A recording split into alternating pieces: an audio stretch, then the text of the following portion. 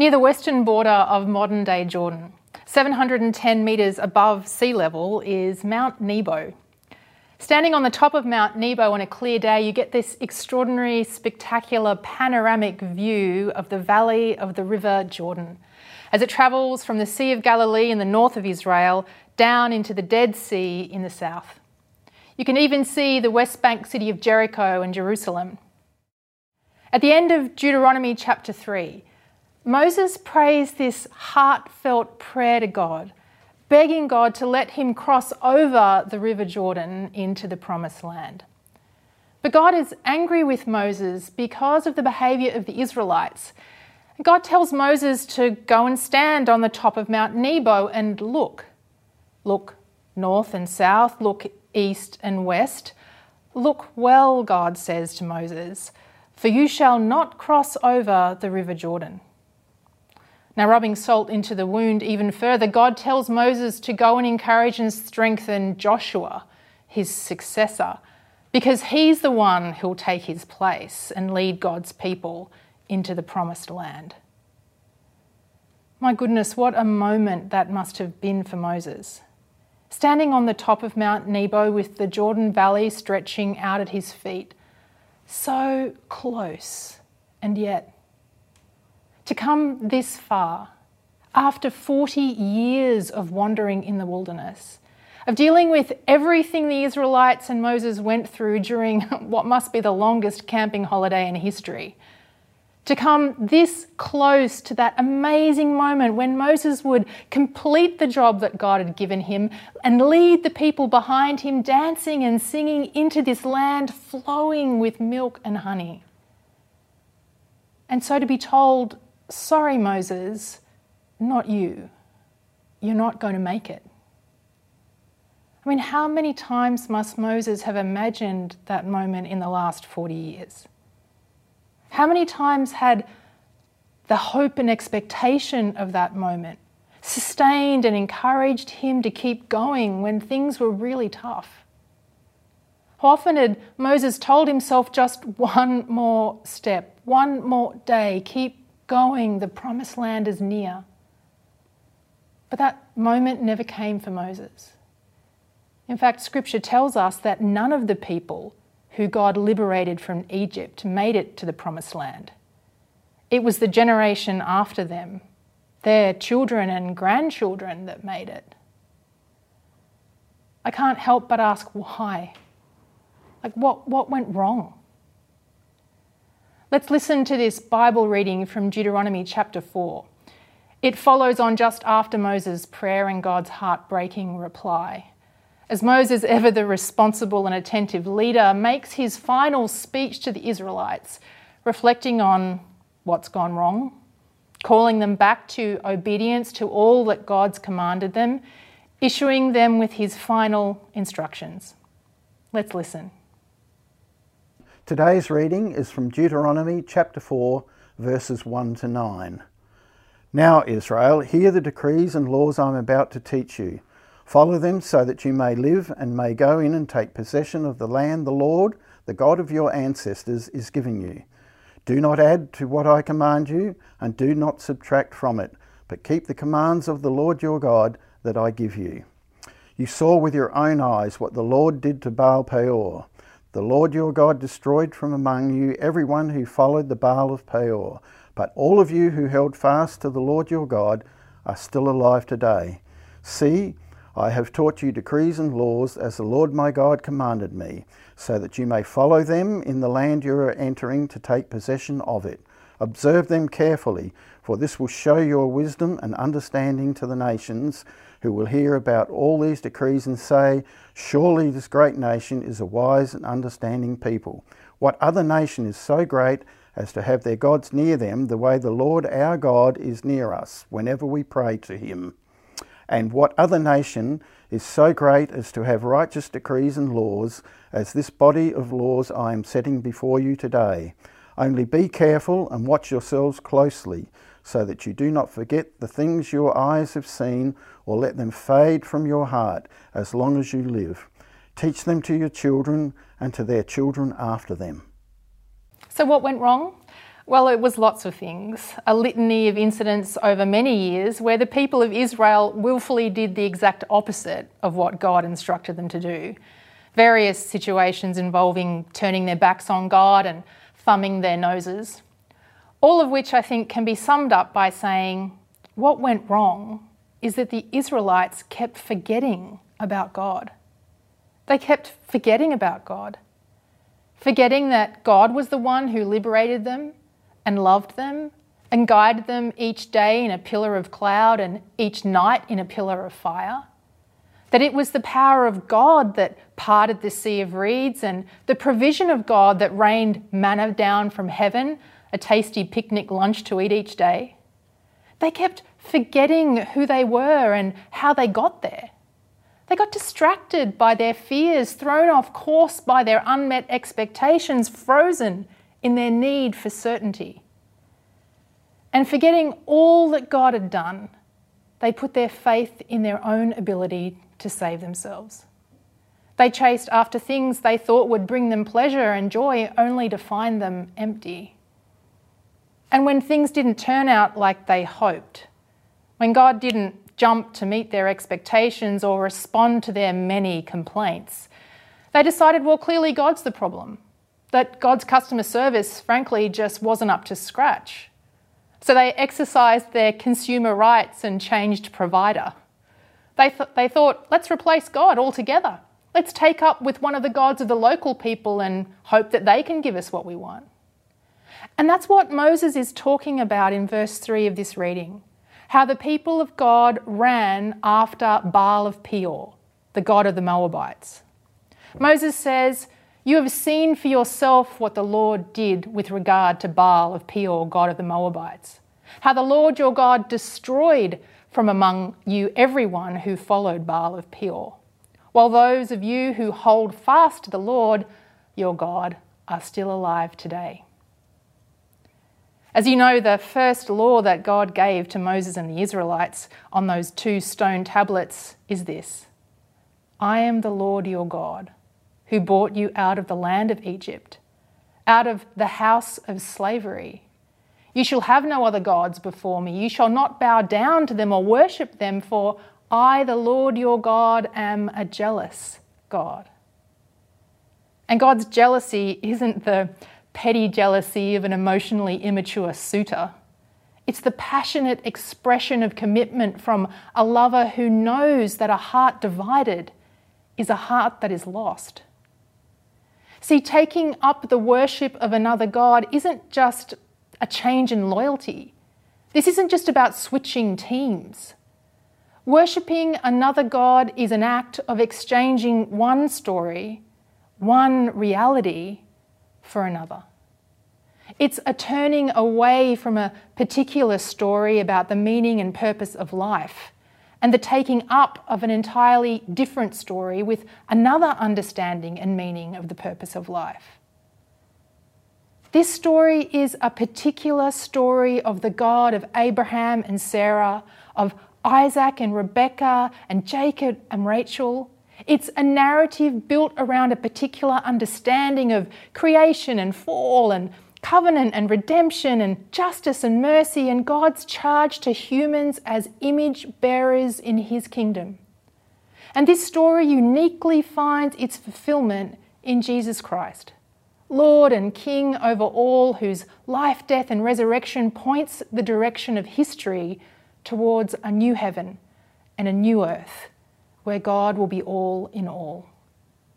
So to turn from this God to worship another is to leave that story behind and take up some other story entirely. What I want you to hear this morning is that stories aren't merely essential to how we understand the world. They are how we understand the world. I like how the poet Muriel Rukeyser puts it when she says that the universe is made up of stories, not atoms. The universe is made up of stories, not atoms. You see, every human culture in every place throughout time is a testament to the power of stories.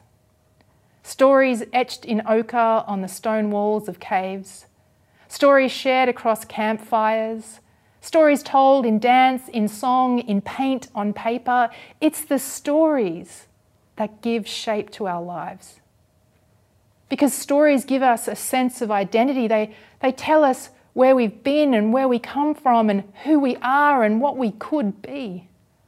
Stories motivate us towards things. They help us to understand what's important and what it means to live a good life. We live our lives out of our stories, both the ones that we've received and the ones that we make for ourselves. So in warning the Israelites not to worship other gods, God's saying, be very careful about which story you choose.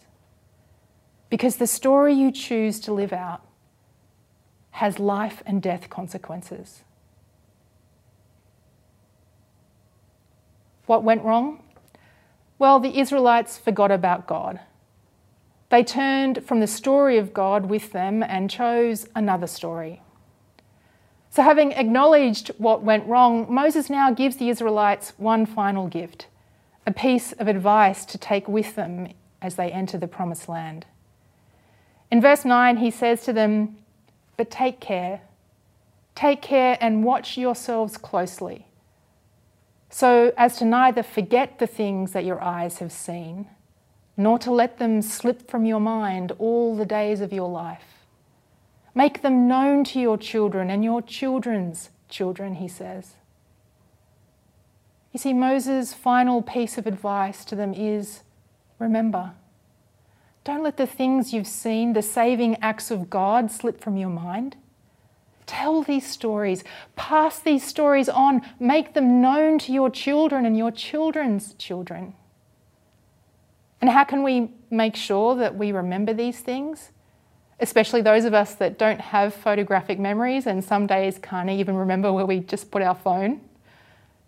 What Moses is pointing out is that we don't actually remember much of what happens. What we remember is what we rehearse. We remember what we tell ourselves over and over again. It's the stories we keep coming back to. It's the narrative we keep repeating to ourselves, like that loose tooth we can't help but probe and push again and again. These are the stories that shape and define us. I honestly can't tell you a single word I uttered before about the age of 12, and even then I'm not really sure. But my goodness, I could tell you stories. So many stories about my childhood. Stories about how my home and my family shaped me both for good and for ill. How that teacher one day inspired and changed me. How I can draw a line between the person I am today and a whole range of childhood experiences. But do I actually remember what happened? Of course I don't. What happened is that I started telling myself a story about what happened. I began to develop a narrative about how this moment in the 5th grade was some sort of turning point, and how what my best friend said while we were walking home in a thunderstorm brought about this extraordinary epiphany. And over time, the story is rehearsed. Over time, the story becomes completely different from what a videotape of the actual event might show us. But it doesn't matter, because the rehearsed story turns out to be far more vivid, far more real than a video could ever be. And so the story becomes our memory. The story gets rehearsed even more and more, and the story becomes the thing that we tell ourselves the next time we need to make a choice. So it's our stories that determines who we will become. And of course, what happens to us matters a great deal, but even more powerful than that are the stories we repeat about what happened to us. My grandma lived with us when I was growing up in a granny flat just across the breezeway. Often after dinner, I would go out to her flat. And I remember pestering my grandmother about every single object, every stick of furniture, every book, every knick-knack that she possessed. "Where's this from, Grandma?" I would say. She would answer, well, that's the vase that my brother Frank made for me when he lived in Moffat Street. Who gave you that, Grandma? Well, that's the necklace my mother and father gave to me on my 18th birthday. In her small, homely granny flat, my grandma was surrounded by things that were so much more than mere things. They were the stories of her life. They were three-dimensional symbols of the love she'd known, of the adventures that she'd had, the milestones that marked out the ebb and flow of her life. In that way that children so often do after they learn something new, they really delight in parroting their newfound knowledge back. So after I'd learnt the stories of the things in Grandma's flat, I'd walk around after dinner as she knitted, lightly touch something and say, Grandma, that's the vase your brother Frank made for you when he lived at Moffat Street. And she would say, yes, love. Of course, after a while, I moved on from my childhood amusements, but I noticed that sometime around my grandma's 90th birthday, we started to play this game again. She would make a cup of tea and she'd sit down in her favourite rocking chair and she'd say to me, go over to the china cabinet. Do you remember where that came from? Go and fetch my box of beads. Do you know who gave me the red ones? And somehow from the recesses of my mind, the stories came back to me, and I'd tell them to her again. It really wasn't until much later, when the dementia fully decloaked, like an alien warship that had already won the battle, that I really realised what my grandmother was asking me. See, she was asking me to tell her the story of her life, because her life, her identity, her sense of self was slowly slipping through her fingers like grains of sand. Forgotten stories have little power, but the stories we remember, my goodness, the stories we repeat over and over again, well, they change everything. Moses says, take care not to forget the things that your eyes have seen, nor let them slip from your mind all the days of your life. Make them known to your children and to your children's children. Remember, don't forget. Keep repeating the story of God until it becomes a deep part of you, until it becomes the story through which everything you see and understand. I wonder, how well would you say you know the story of God? Well, I think that we've been given this great gift, the Bible, God's living word to us, and in its pages it contains story upon story about who God is and what God desires, stories about what life with God looks like when life is good and well and wonderful, and when life is tough and falling apart at the seams. But I wonder, how much of the story have you really taken in? Or like the Israelites, are you in danger of forgetting? I can't think of an experience more akin to wandering in the wilderness than this experience of living through the largest pandemic in living memory. So in this season of uncertainty and fear, what I think our hearts need is to remember the story of God with us, to return and ground ourselves in the only story that has the power of life sewn into every word. So this week, let me encourage you to steep your heart and mind in the living word of God, so that you too might remember again the saving work of God.